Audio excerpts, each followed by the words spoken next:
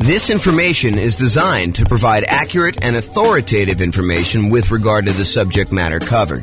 It is offered with the understanding that the presenters are not engaged in rendering legal, accounting, or other professional services. If legal advice or other expert advice is required, the services of a competent professional should be sought. Welcome to the Savannah Real Estate Investing and Real Estate Financial Planning Podcast. Learn all about investing in real estate in Savannah, Georgia, with a combination of real estate financial planning and modeling with numbers specific to Savannah, plus syndicated, more generalized recordings of live and pre-recorded real estate investing classes, not all of them specific to Savannah. Be sure to stay tuned after the podcast for a message from our sponsors. The following is part 4 of 6 parts of the class, Overcoming Obstacles for Real Estate Investors. Be sure to check out other parts published as separate episodes. All right, let's talk about qualifying for loans. We're going to talk about a couple different things here related to this. So, first part, income to qualify for loans. We're probably really talking more about debt to income ratio. Maybe you're talking about just raw income, but in most cases, in order to qualify for a loan, you're talking about the debt to income ratio. So how much debt you have compared to how much income you have, and the debt would include the property you're buying. So really it's income and debt. Bring in a partner that has the income to qualify for loans. For example, you could do a straight up partnership, or maybe you're doing nomad by proxy where you're having mom and dad have you move into the property, or maybe you're the one that's kind of able to have someone else move into the property. In order to do that, maybe you're using some of their income. Creative financing. So all the different creative financing strategies that don't require you to qualify, things like buying properties subject to, or buying properties on a lease option, or getting owner financing. A lot of these do not, just like by law, like it's not by law, but by like the way that the company does business, like the banks, they're not going to require a debt to income kind of qualification thing. You're dealing with an individual seller and it's all negotiation. Some will, but a lot of them will not. So all the ones that do not require income qualification, like those. You can improve or change your job. So you can do that in order to help qualify for loans. You can use a side hustle in order to increase your income. It's usually going to take a little while for the side hustle to count. Do you remember, Austin, how long it takes for a side hustle to count whether you can qualify for a loan? Is it like a couple of paychecks, or is it a full year? Does it have to show up on your tax return? Yeah, I want to say it has to show up on your tax return, right? Talk to a lender. They'll tell you. House hacking your roommates, even if you're currently renting. So we talked about this earlier, I think in another section, but the idea that you could be renting yourself and get roommates, and that income can help you qualify for when you finally do go buy a property yourself. It's not instant. You can't do this. You can't get roommates for 2 weeks and then use that income. I think it has to show up on your tax return. But if you go and do that, that could actually help qualify you for being able to do your purchase on your next property. Then bring that roommate with you. Change how you're renting existing properties. So if you were getting regular rent on a property, maybe in order to qualify for your next property, you have to convert the ones to short-term rentals, have them done for a year or so. Or maybe you're doing lease options where you're getting slightly higher than market rent, or something like that in order to improve the economics and the income you're receiving on your property. And then finally, optimize or reduce personal expenses, especially those that factor into DTI. So maybe you're looking at your stuff and you're like, look, I've got this really high monthly payment bill, but it's really not that much left to pay off. I probably should pay that thing off to really improve my DTI if it's limiting me from getting my loan. And a good lender will be able to go look at all that stuff and help you decide, hey, look, if you've got $2,000, maybe you should pay off this one thing and get rid of that $80 a month payment you got, or something like that. And then things like taxes too. If you go ahead and optimize your taxes, if you're constantly trying to make sure that your property taxes are minimized and your other income tax and stuff like that, that could actually help you qualify in some ways. Any questions on income to qualify for loans? Yeah.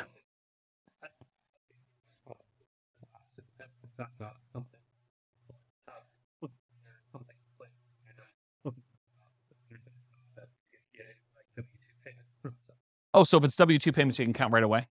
Okay, but doing something like flipping cars or something like that where you don't have W-2, then that needs to show up on tax returns. And a roommate would need to show up on tax returns, right? That's my understanding. Yeah. Go check with your lender just to make sure. What's up? Yeah, I think that sounds right to me, although it could be loan specific for all I know. So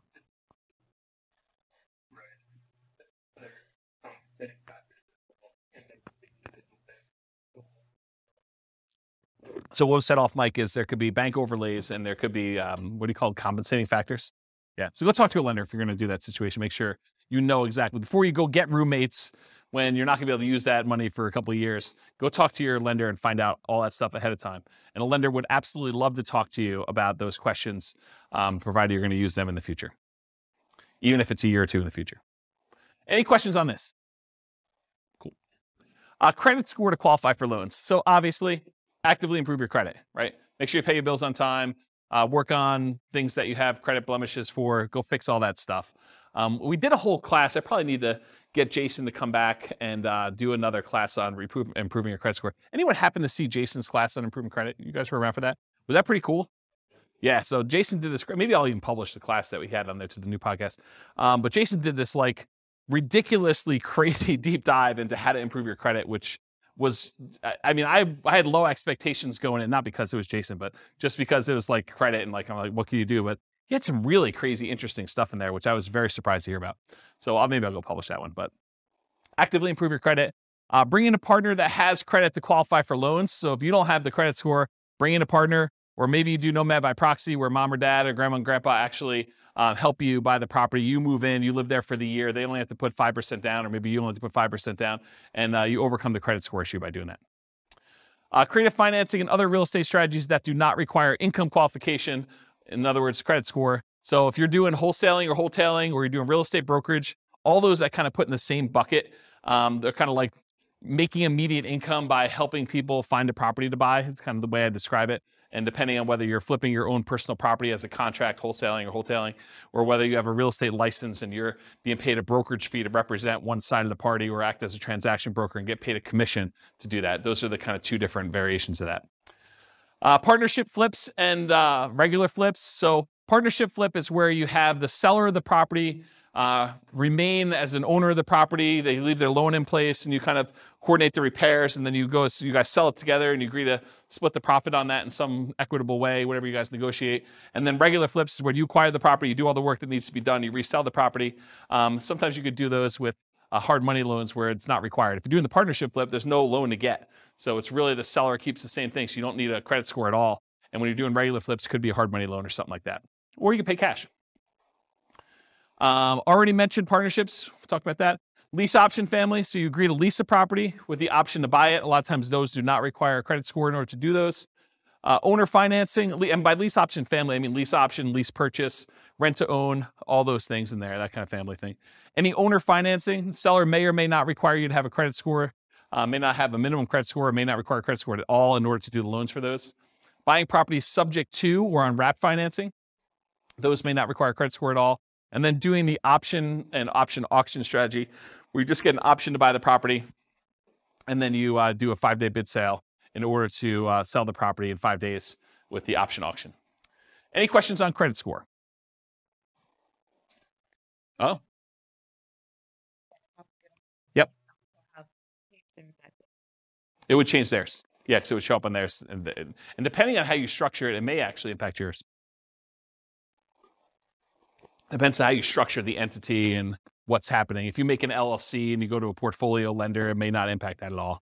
If you're not on the loan, the one signing for it. So, all right, any questions on this? Sweetness.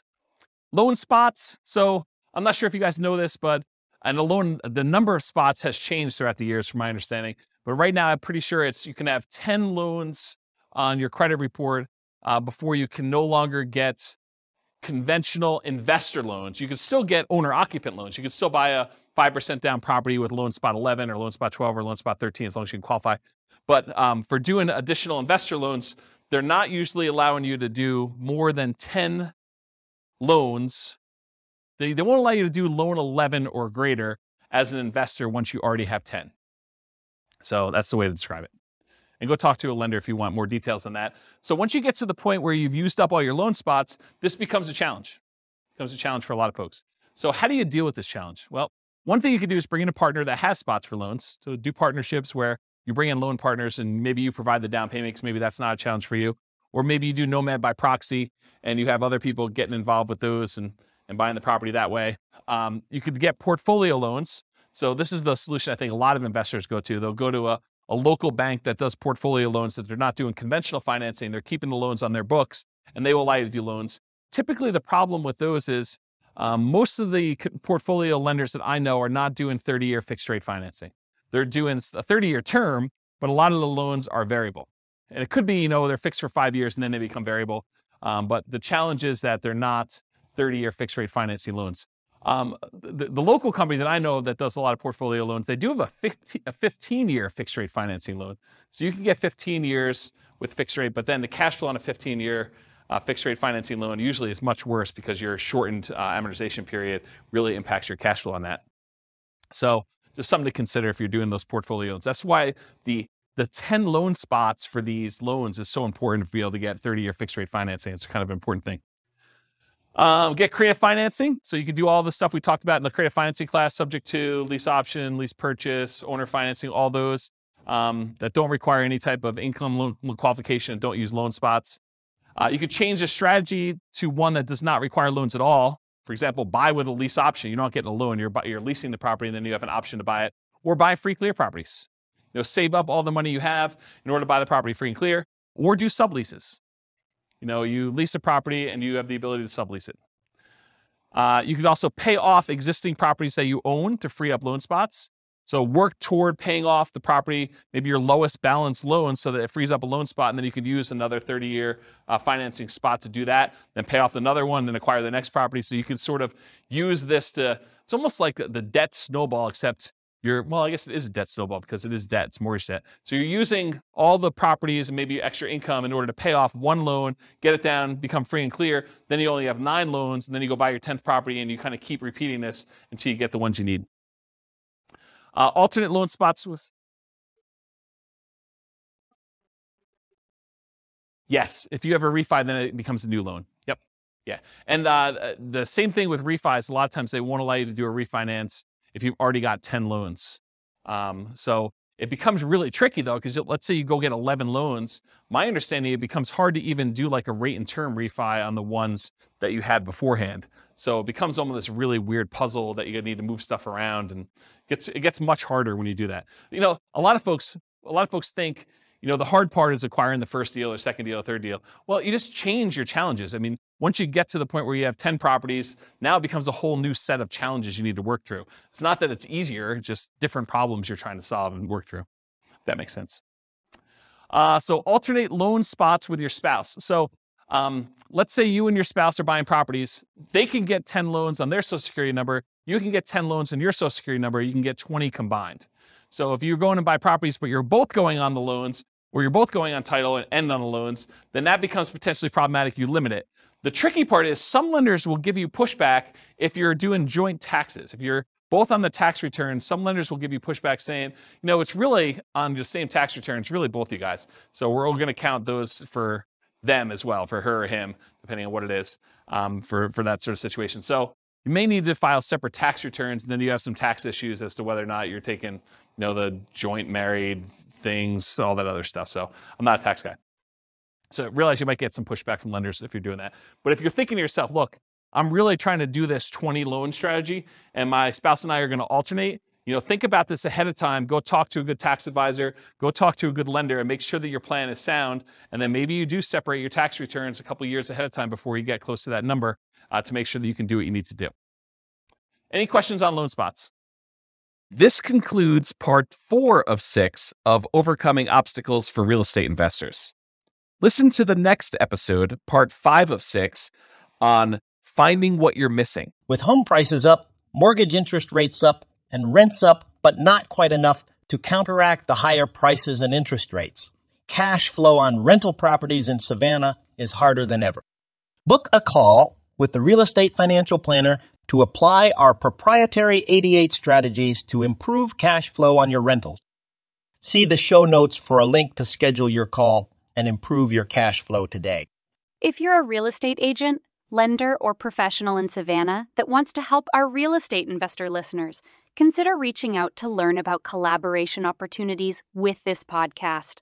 We'd love to add more value to our listeners by having you assist our investors buy, sell, and finance their real estate investments. See the show notes to schedule a call to discuss collaboration opportunities.